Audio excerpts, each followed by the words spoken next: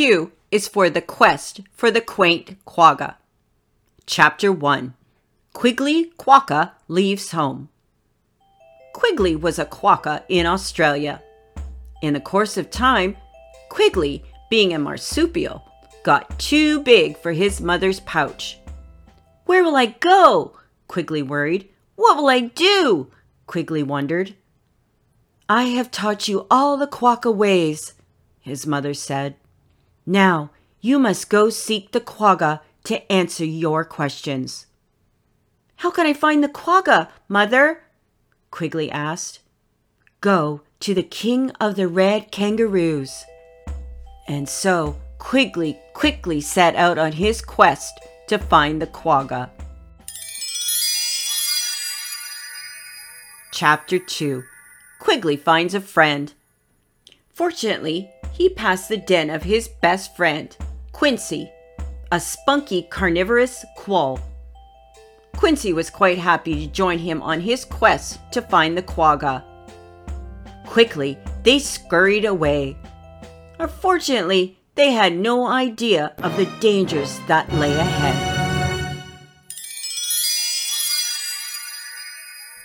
Chapter 3. The King of the Red Kangaroos. Fortunately, the King of the Red Kangaroos lived on the nearby plains. "G'day, O King. Can you tell us where the quagga is?" Quigley asked the beast. "You must answer 3 riddles to find the quagga," the beast answered. "Here is the first riddle. Look for what was, but not here. Look far away, but not near." "What is the second riddle?" Quigley dared to ask. "You must go to the queen of the koalas in the dark forest of the eucalyptus."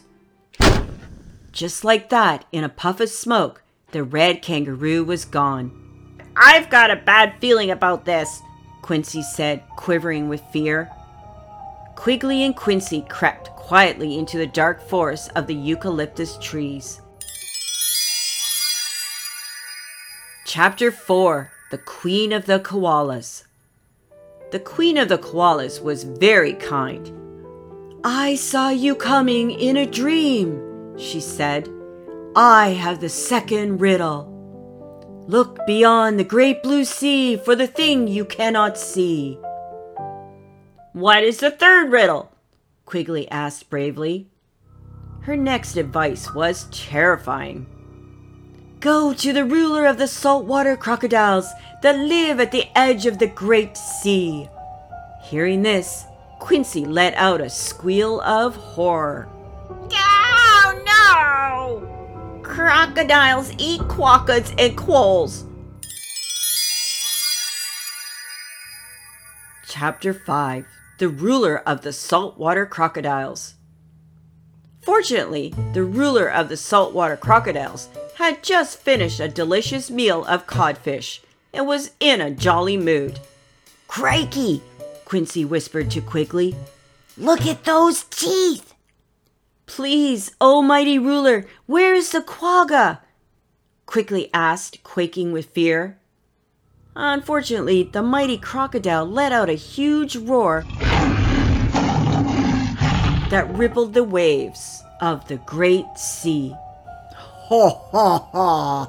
There is no quagga here in Australia," he laughed. "But I have the third riddle. Cross the water if you dare. You will find what isn't there.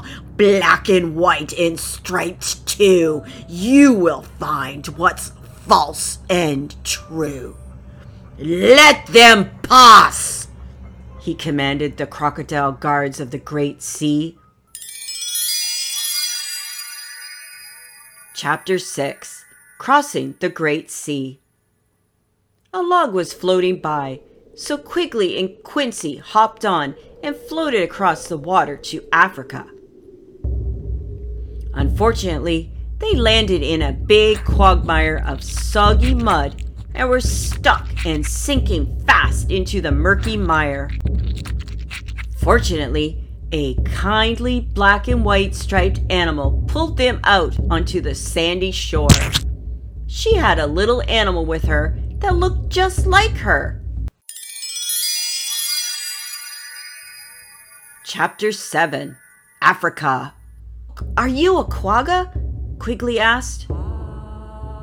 Well, said the creature, I am often thought to look like a quagga, she said proudly. But I am a zebra. The quagga is extinct. He was, but he is no more. So there is no quagga? Quincy asked, confused. There is no quagga? Quigley repeated sadly. The zebra answered gently. Stay and play and then return. You will know what you have learned. Quincy stamped his little feet. Does everyone have to talk in riddles? The little zebra, hiding behind her mother, asked, What are you? I'm a quagga, Quigley said. I'm a quail, said Quincy. We come from Australia. And so the new friends played all day until the sun was going down on the great sea. Chapter 8. The Journey Home. Fortunately, the log was floating near the shore. Quigley and Quincy jumped on and waved goodbye. Unfortunately, a big wave swept them off the log and out into the shark-infested waters. Fortunately, a friendly tortoise was going to Australia and let them ride on his back. Chapter 9. Home, Sweet Home. Mother was waiting for him on the shore. In her pouch was a new baby sister. Many marsupials were there to welcome them back to the homeland. All the marsupials let out a cheer. Yay! Good on ya, they cried to Quigley and Quincy. No worries, mates, the two little heroes answered. His mother smiled. Did you discover the secret of the quagga? Yes, Mother. Unfortunately, I found the quagga, but he wasn't there.